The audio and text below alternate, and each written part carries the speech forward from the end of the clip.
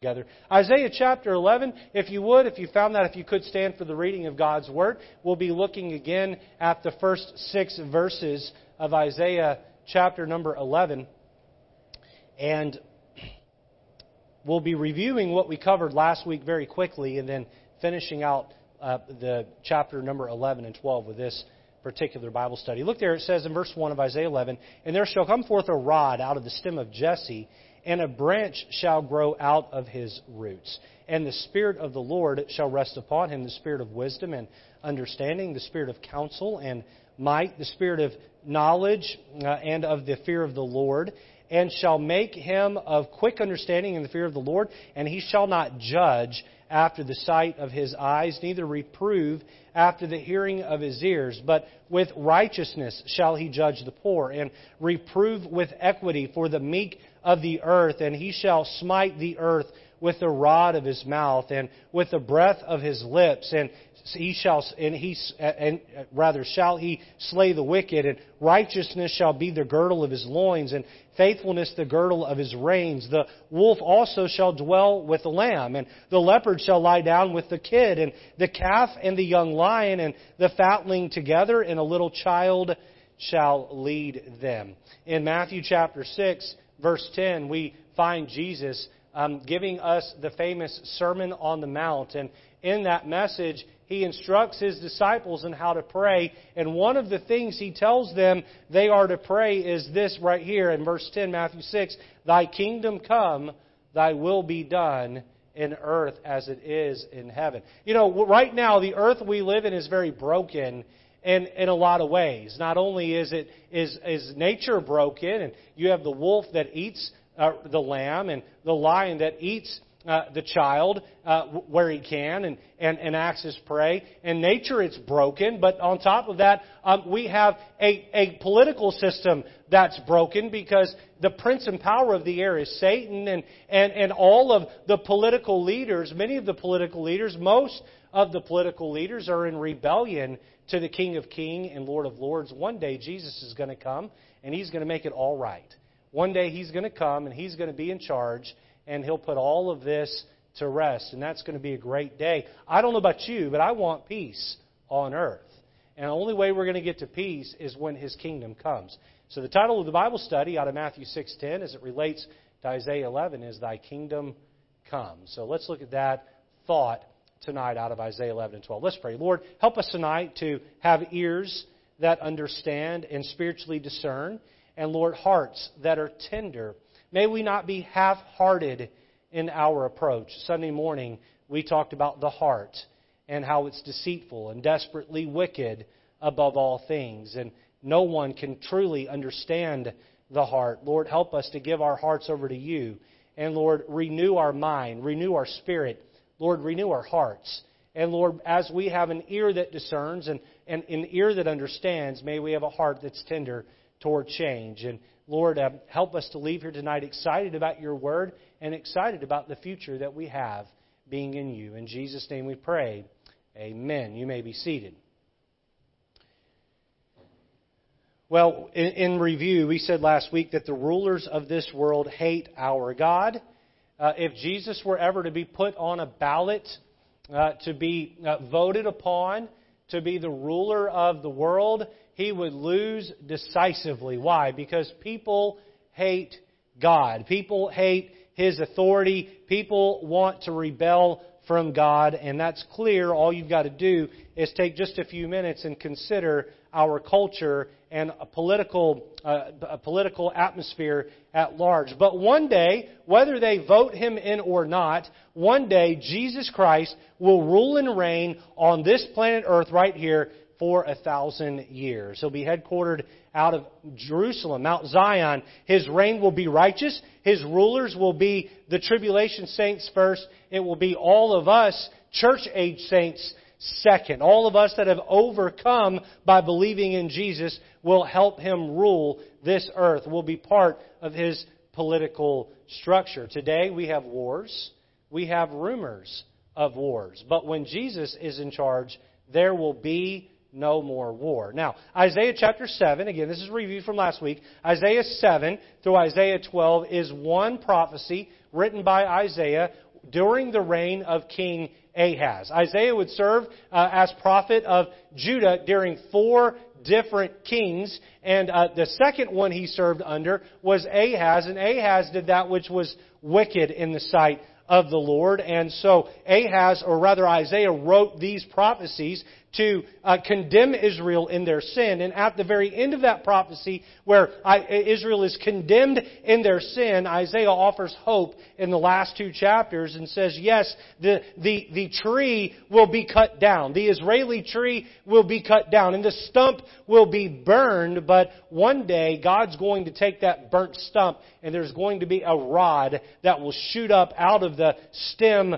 of Jesse. And so that brings us to a quick review. Point number 1 from last week, we saw the coming King. The coming King. Look back with me at verse number 1. Verse number 1, it says, "And there shall come forth a rod out of the stem of Jesse, and a branch shall grow out of his roots." Look down at verse number 10. It says, "And in that day there shall be a root of Jesse," a root of Jesse. And we brought out, we said letter A under that was his simple roots. We brought out of that the Bible does not say in Isaiah chapter 11, 1 or verse 10, "And there shall come forth a rod out of the stem of David," but rather out of the stem of Jesse. And that's an interesting choice. If you're going to choose someone out of the genealogy of Jesus, why choose Jesse? Why not choose David? We are talking about King Jesus, and we do know that He will rule and reign from David's throne. So why throw the name Jesse in here? Jesse was nothing other than the father of David. That's his claim to fame. But in Jesse's lifestyle, he was just a simple farmer. He was a shepherd. And there in it you find why Jesse is chosen, because Jesus comes from simple roots. In fact, the first time He came, Isaiah 53 tells us He came as a tender plant and a root out of dry ground. But here we see that burnt stump and here of Israel because of their sin, and God cutting them down and sending them into captivity. And up out of that burnt stump there comes a tender plant and a root out of the dry ground. But Israel would reject this king and would reject Jesus by having Him nailed to the cross, and that would be uprooted and destroyed. And so Israel would yet have to wait, but the Good Shepherd would not be done. In fact, 2,000 years later or more, we don't know the exact return of Christ, but soon, one day, Jesus is going to come back as a root, a rod out of the stem of Jesse, as a branch. He'll come growing up out of that burnt stump, and He will be the ruler. He will reign over Israel and the world yet again. Letter B, we took a few minutes and looked at verses 2 through 5, and we saw His Spirit and righteousness. We went to Revelation 1:4, 4:5, and Revelation 5:6, and we saw how that there are 7 spirits that dwell in the presence of God's throne. There are 7 spirits that are represented by 7 lamps burning in the presence of God. And Revelation 5:6 tells us that there are that the Lamb of God has these 7 spirits. We know the Lamb of God to be Jesus Christ. And so what are the 7 spirits here? And we see those 7 spirits laid out in verses 2 through 5. In fact, if you carefully count in verse 2, you find 7 spirits. The Holy Spirit is the Spirit of the Lord, and then the other 6 that are listed there are natural tensions in philosophy and thought. And these 7 spirits is what makes up the Spirit of Jesus. And so we see His Spirit. Jesus will rule with a spirit of the Holy Spirit. He will rule with a spirit of both wisdom and understanding. Not only head knowledge, but discernment. He'll rule with not only counsel and diplomacy, but He'll also rule with might. He'll not only rule with the spirit of knowledge, but He'll rule one day by the fear of the Lord. He'll have all 7 of these spirits that will make up His leadership, His political leadership style, and that will help Him to be able to rule in righteousness. In fact, look with me quickly, if you would, at verse number 3. The Bible says, "But with righteousness shall he judge the poor, and reprove with equity for the meek of the earth. And he shall smite the earth with the rod of his mouth, and with the breath of his lips shall he slay the wicked. And righteousness shall be the girdle of his loins, and faithfulness the girdle of his reins." What does this tell us here? This tells us, rather, look back at verse 3, "And shall make him of quick understanding in the fear of the Lord, and he shall not judge after the sight of his eyes, neither reprove after the hearing of his ears." Here's how the judicial system works today. A judge has a set of morals and ethics, and a jury will have a set of morals and ethics, and obviously we have our law that helps shape that. But you'll have a criminal or an alleged criminal come into court, and the judge will sit there, and with his eyes and his ears, he will listen to what the prosecution has to say and what the defense has to say. And then with his eyes and his ears, he will make a determination on right and wrong. Verse 3 tells us that Jesus will not rule in this fashion.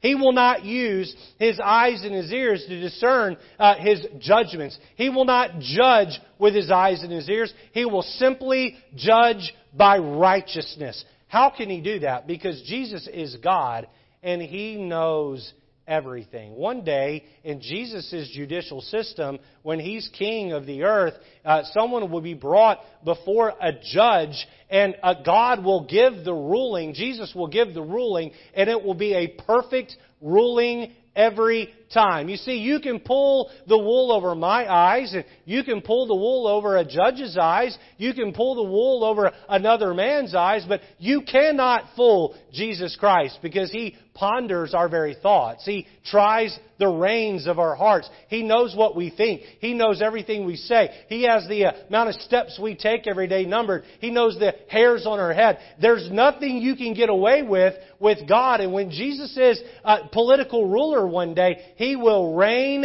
with righteousness. So we looked at letter A. We looked at letter B. How about letter C under point 1? His solemn restoration. Now, I get a little bit excited about this thought here. Look back with me at verse 6. Let's read down through verse number 9. The Bible says, "The wolf also shall dwell with the lamb, and the leopards shall lie down with the kid, and the calf and young lion and the fatling together, and a little child shall lead them." I saw an artistic rendering one time of a child leading these animals through a field. It was a beautiful picture. "The cow and the bear," verse 7, "shall feed, their young ones shall lie down together, and the lion shall eat straw like the ox." I love the way Isaiah paints this picture. I love verse 8, "And the suckling," this is a newborn, "the suckling child shall play on the hole of the asp or of the snake, and the weaned child shall put his hand on the cockatrice den." I believe the cockatrice to be a scorpion. "They shall not hurt nor destroy in all my holy mountains for the earth.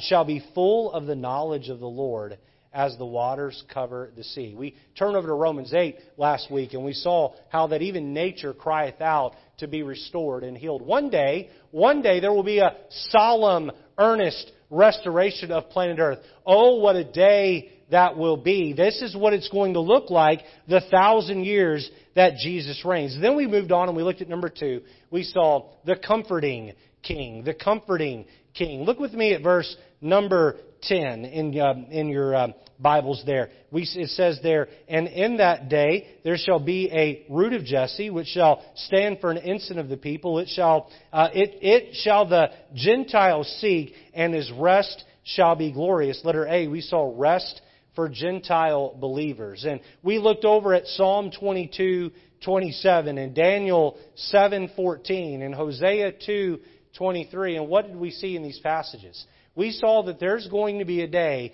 when Gentile believers stand in the very presence of Jesus Christ in Jerusalem, and they look at God. In fact, turn over to Hosea chapter number 2. This is where we finished last week. Turn back over with me to Hosea. That's to the right of the book of Isaiah. Isaiah, Jeremiah, Lamentations, Ezekiel, Daniel, Hosea. So get to Daniel and go one more book over. Hosea chapter 2, and look at verse number 23. I love this verse. I'm going to go ahead and begin reading it. You can catch up with me when you get there. It says, "And I will sow her unto me in the earth, and I will have mercy upon her. that had not obtained mercy. This is speaking of the Gentiles. At one time they were not God's chosen people, but now they have obtained mercy. And look here. And I will say to them which were not my people. Look here. He's going to look down at this time and He's going to say, Thou art my people. And they shall say, Thou art my God. That's rest. Amen? When you dwell with the Lord in perfect peace, there is never a more serene moment in life. How many of you have lived the Christian life long enough that when you are right with God and you know you're wholly right with God, the world's storms can be raging all around you, but there's just a serenity in your soul and you know everything's okay? How many know what I'm talking about? You can go to the Lord in prayer, and you can pray, and you can walk away from your prayer closet. The problems are the same as they were before you prayed. But now because you spent time with God, all of a sudden, there's a calm and a peace in your heart that by faith, God's going to take care of it. Now imagine that amplified, because Jesus is not someone you're praying to that's invisible.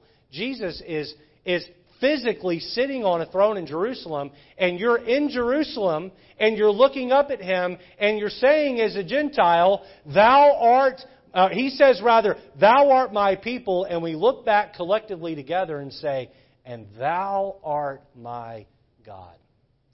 Boy, for millennia, the Gentiles were mostly pagans and mostly rebellious against the God of heaven. And one day we will understand the full rest that comes from being a Gentile believer. Letter B, notice, restoration for the Jewish nation. Restoration for the Jewish nation. Well, go back with me to Isaiah chapter number 11. We know that the Isaiah 7, 8, 9, and 10, there was some heavy judgments promised against Israel. And as we go through Isaiah, we'll see more of those heavy judgments promised against Israel. And many of those would be realized. In fact, just a short time after Isaiah gave his prophecies, the 10 northern tribes would be carried away into captivity and spread amongst the nations. And even to this day, there are Jews living all over the world and spread amongst the nations. And the 10 northern tribes would never reassemble back into a people. They would remain spread amongst the nations, even to current day. The 2 southern tribes that made up Judah. Judah would be carried away years later by the Babylonians, and only a remnant would return. Only a remnant would make their way back, and even that restored nation of Israel would live under some sort of rule, whether it was the Medes and Persians or the Romans or the Greeks. They would live under some rule. They would be subservient to some other nation, and until just a few decades ago, when Israel established its own sovereign government, that was the first time since the Old Testament, when they were carried away into captivity, that they would have that. But even there, they're a fledgling nation, and they have to fight to stay alive and fight to stay active. One day, God is going to restore the Jewish nation not only back to its former glory, but even greater than its former glory. Look with me at verse number 11 of Isaiah chapter number 11. We see it says there, and it shall come to pass in that day that the Lord shall set His hand again the second time to recover the remnant of His people. Look here. Which shall be left from Assyria, and from Egypt, and from Pathros, and from Cush, and from Elam, and from Shinar, and from Hamath, and from the islands of the seas. And He shall set up an ensign or a banner for the nations, and shall assemble the outcasts of Israel, and gather together the dispersed of Judah from the 4 corners of the earth. The envy also of Ephraim shall depart, and the adversaries of Judah shall be cut off. Ephraim shall not envy Judah, and Judah shall not vex Ephraim. The nation of Israel will be restored and renewed and be made whole. When Jesus sets up rule and reign one day in Jerusalem, He's going to put up a banner, and He's going to gather the Jews from all 4 corners of planet Earth and bring them home and reestablish Israeli dominance with Jesus, King Jesus, not only being their ruler, but ruler over all of the world. And for the Israelites, when Jesus came the first time, this is what they were looking for. This is what they wanted. This is why they would reject Jesus the first time they came, because they would read prophecies like Isaiah 11 and 12, and they were looking for that political ruler to come down and set up the ensign and set up the banner and bring home the Jewish folk and reestablish Israeli dominance. And when Jesus came, not to fight a political battle, but a spiritual battle, they rejected Him. They rejected Him. And Jesus one day is going to come back this second time, and He's going to offer political freedom. He's going to draw them in. Turn over to Isaiah chapter 27 in verse number 12. Quickly there. Isaiah 27.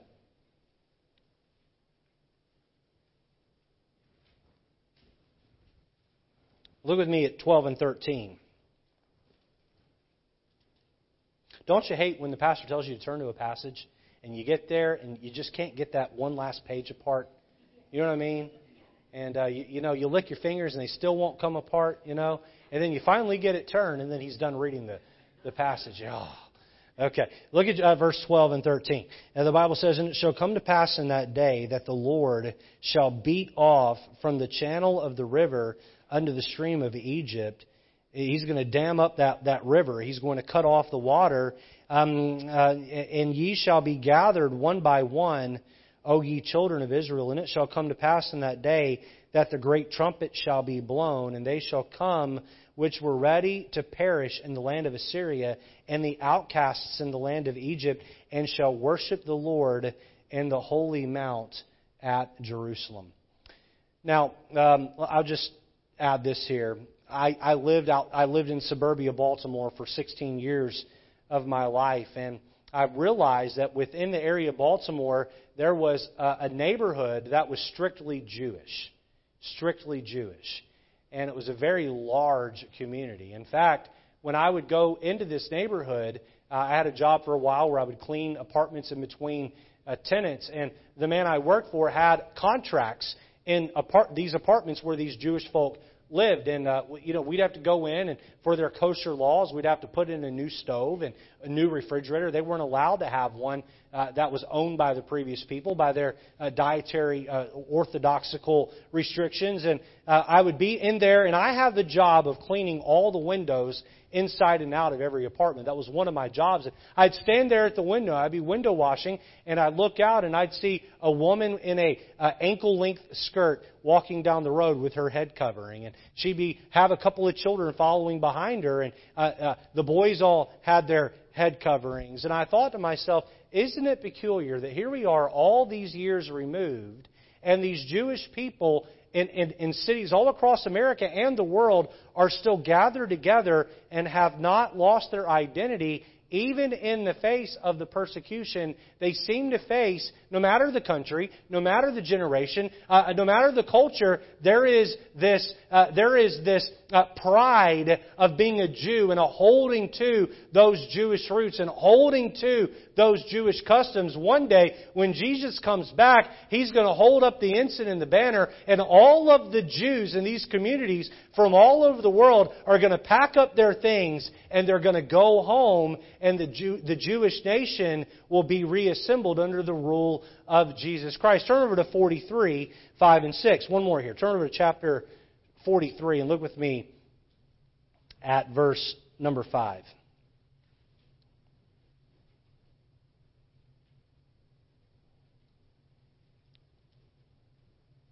It says, "Fear not, for I am with thee. I will bring thy seed from the east and gather thee from the west. I will say to the north, Give up, and to the south, Keep not back. Bring my sons from afar, and my daughters from the ends of the earth." One day the Jewish nation will be restored.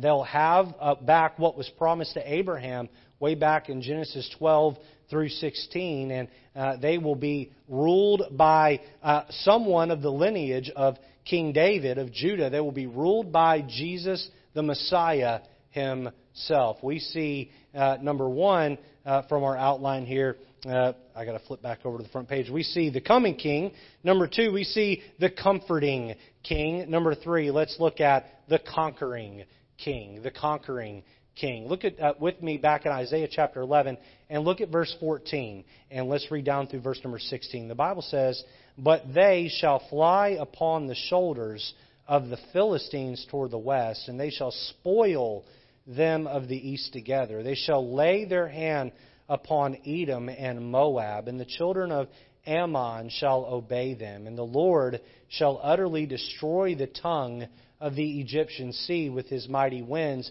Shall he shake his hand over the river, and shall smite it in the 7 streams, and make men go over dry shod. And there shall be an highway for the remnant of his people, which shall be left from Assyria, like as it was to Israel in the day that he came up out of the land of Egypt." Let me quickly here give you a letter A and a B. Notice letter A, the heathen destroyed. The heathen destroyed. Look back at verse 14 with me. It says, "But they," the Israelites, "shall fly upon the shoulders of the Philistines toward the west, and they shall spoil them of the east together. They shall lay their hand upon Edom and Moab, and the children of Ammon shall obey them." What's this a reference to? This is a reference to one day Jesus, King Jesus, is going to come back, and the armies of the world are going to point their arsenal directly at Him, and He, along with the other Israelites and the church-age saints, are going to destroy once and for all these wicked kings.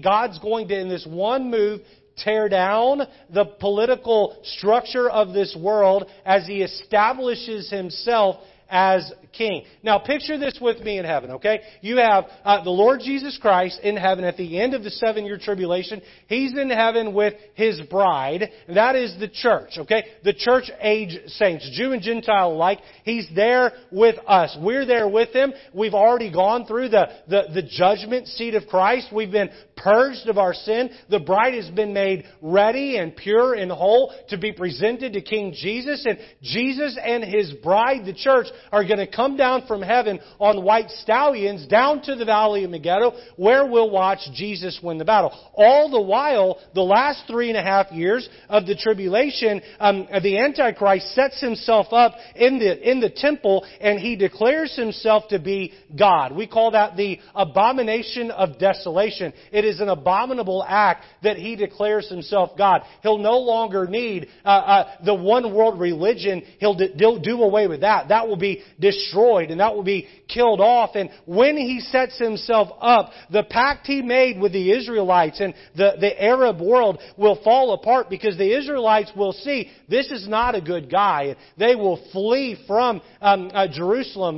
The desolation will be the Jews leaving. In fact, they will go to a place in the wilderness where they'll have natural protection from the wilderness. God will send down His protection. All the while, Satan has been in heaven the first 3.5 years of the tribulation, of being the accuser of the brethren during the judgment seat of Christ. Once that's complete, Satan will be cast out of heaven back to earth. He'll come down as the father head of the false trinity, and he'll gather up with the Antichrist, and they'll turn their ire on the Jewish nation, and things will reach a tipping point. Things will reach a point of maximum problems. And right about the time the Jews are about to be overcome, Jesus and the church come down out of heaven, and this war takes place, and at the defeating and destroying of the enemies of this earth, the political hierarchy of this earth being led by the Antichrist,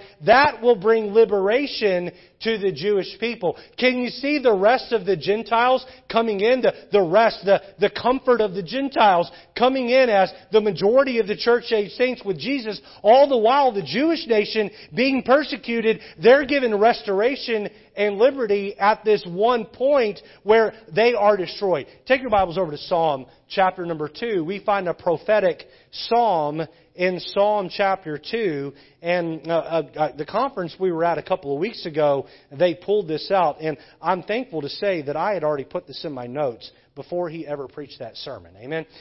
Psalm chapter number 2 is a great psalm that's prophetic of this very era and time that would take place when Jesus returns. Look at verse number 1, and think of that time where Jesus comes back and fights that battle, the battle of Armageddon, the battle in the valley of Megiddo, where he sets up his millennial reign. Look at verse 1. It says, "Why do the heathen rage, and the people imagine a vain thing? The kings of the earth set themselves, and the rulers take counsel together against the Lord and against His anointed, saying, Let us break their bands asunder and cast away their cords from us." So what's going on here?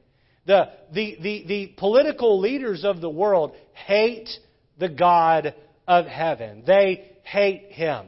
And imagine if all of the military arsenals of the world were pulled together. Imagine the firepower that would be. If you just took the firepower within the U.S. military, all of the atomic bombs, the nuclear bombs that the U.S. military has, alone, not counting that of China or Russia or many of the other countries that have nuclear power. Imagine if you just took the U.S.'s military power and you took all of those bombs and strategically set them off around the world. You could probably wipe out all of humanity on planet Earth as it stands. Now, imagine all of the arsenals of the world being brought together and all of them being pointed at God in an attempt to say, we're going to destroy Him and throw off this rule once and for all. Now, what spirit does that come from? What does that sound like? That sort of sounds like Lucifer, does it not? I will ascend above the Most High. I will be like the Most High God. I will set my throne above His throne. And here we have the world saying, we're going to get rid of God once and for all. I love the Lord's response. Look down with me, Isaiah chapter 2. Look at verse number 4. He says, "He that sitteth in the heavens shall laugh. The Lord shall have them in derision." Now, any of you dads that have a boy, you can relate a little bit with what I'm going to say here. My son is 12 years old. Every now and then I'll walk into his room, and I'm glad he's not in here tonight because this would probably embarrass him real good. But I walk in his room, and he's got his sleeve pulled up, and he's making a muscle, And then he pulls this move. He takes his finger and he pushes up right here, trying to maximize the height of that muscle. And, I walk into his room sometimes and he's doing push-ups. And he's really trying to, build up that strength. We were walking through the store the other day and he walks up to me and he just gives me like a 1, 2, 3, 4 in the arm. As if to say, "Dad, I'm coming for you." And I don't feel the need to, hit him or anything because, one, his mom's right there and I don't want to be in trouble with her. But 2, it just doesn't hurt.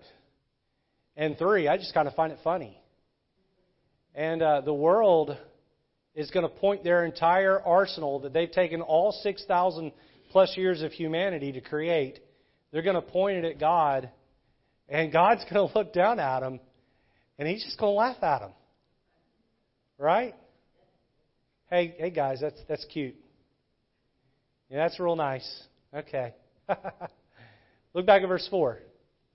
"He that sitteth in the heavens shall laugh. The Lord shall have them in derision." I know there are times where I'll pick on Matthew. And by the way, dads, you ought to pick on your boys. Pick on them to the place where they get a little bit irritated. Our boys, this generation, are soft because dads don't give their boys a hard time. And my wife thinks I probably go a little overboard with this, and I probably do. But my son and my daughter can take a good ribbing because I give it to them. And so their tolerance level has been built. And they can handle someone else picking on them because Dad's picked on them a little bit. But you know what? When I pick on them a little too much, I know it because I get them in derision. They start to get aggravated and they start to get upset. The world's going to point their arsenal at God and God's going to laugh at them. And that's just going to irritate them that much more. Verse 5. "Then shall He speak unto them in His wrath and vex them in His sore displeasure. Yet have I set my King," God says, "upon my holy hill of Zion. I will declare the decree. The Lord one more verse here. The Lord hath said unto me, Thou art my Son, this day have I begotten thee. One day Jesus is going to come back, and He's going to destroy the enemies of the earth all in one fell swoop. If you want an interesting Bible study, do a Bible study on the Valley of Jehoshaphat. The Valley of Jehoshaphat. And that's the spot where after this war's been fought, God's going to gather together the kings of the earth, and He's going to judge them prior to, this will be His first act as king. He's going to judge them and decide which ones make it into the millennial reign and which ones are cast into hell. By the way, you can parallel or you can complement your study of the Valley of Jehoshaphat by looking at the end of Matthew chapter 25.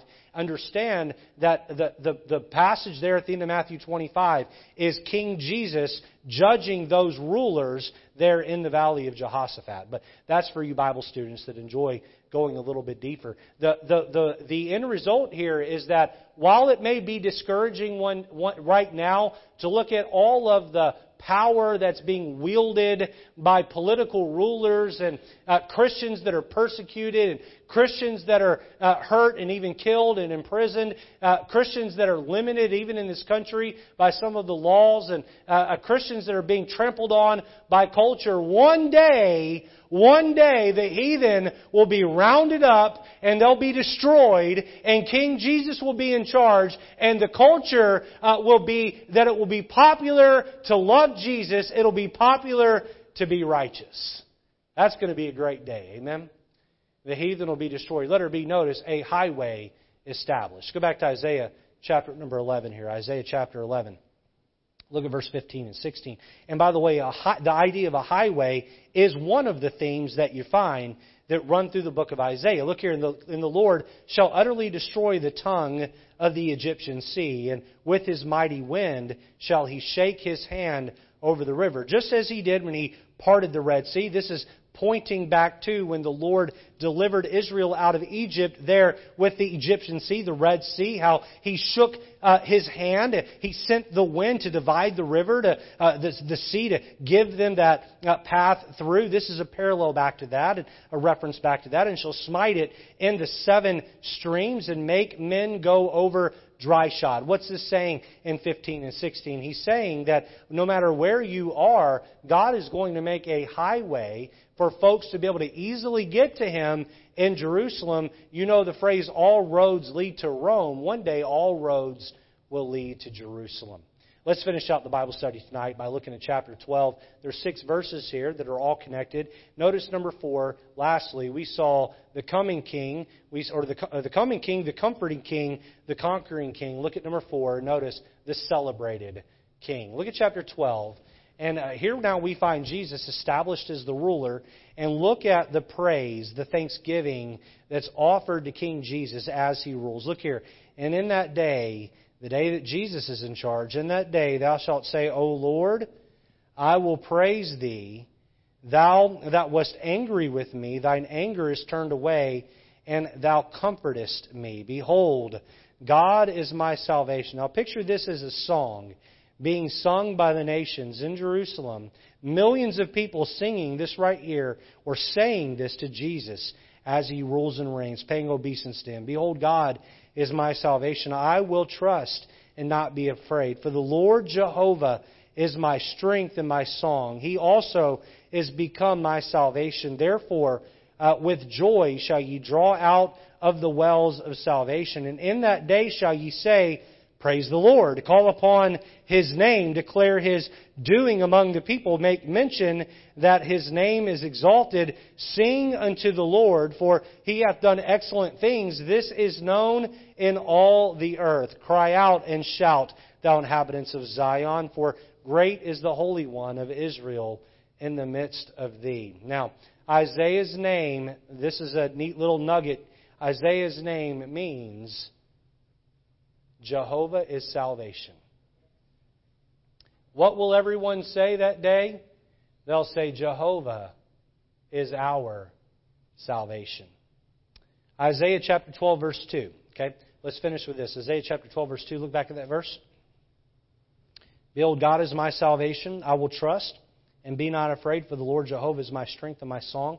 He also has become my salvation. All right, real quick, turn over to Exodus chapter 15 and verse number 2.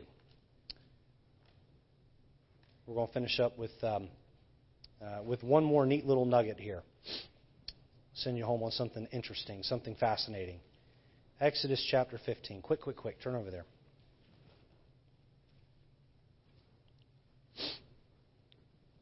Now, this is right after the Israelites cross over the Red Sea. They're gathered there on the bank. The Egyptian army has been destroyed. What was it that they sang? Look at verse 2. The Lord is my strength and song. He is become my salvation. He is my God, and I will prepare him an habitation. My father's God, and I will exalt him.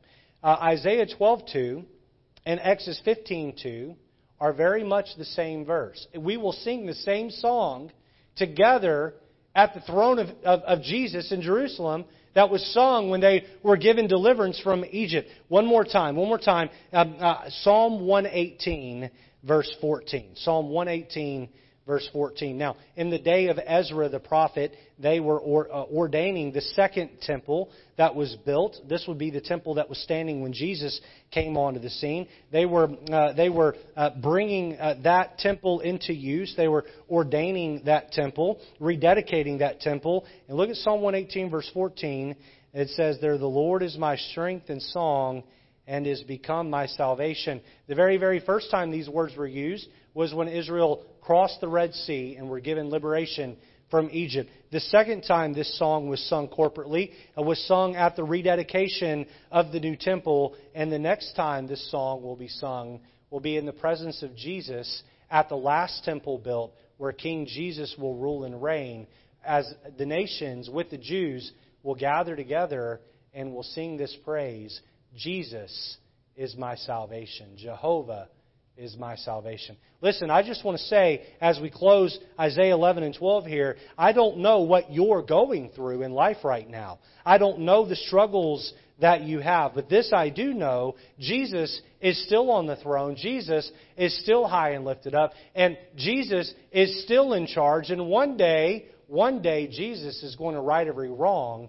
One day we'll live in perfect peace in a world that's healed with our Lord and Savior, Jesus Christ. As we were instructed by Jesus the first time He came, He said to us, we are to pray, Thy kingdom come, Thy will be done. Boy, that's something we ought to pray every day. Lord Jesus, even come quickly. Let's stand together. We'll be dismissed tonight.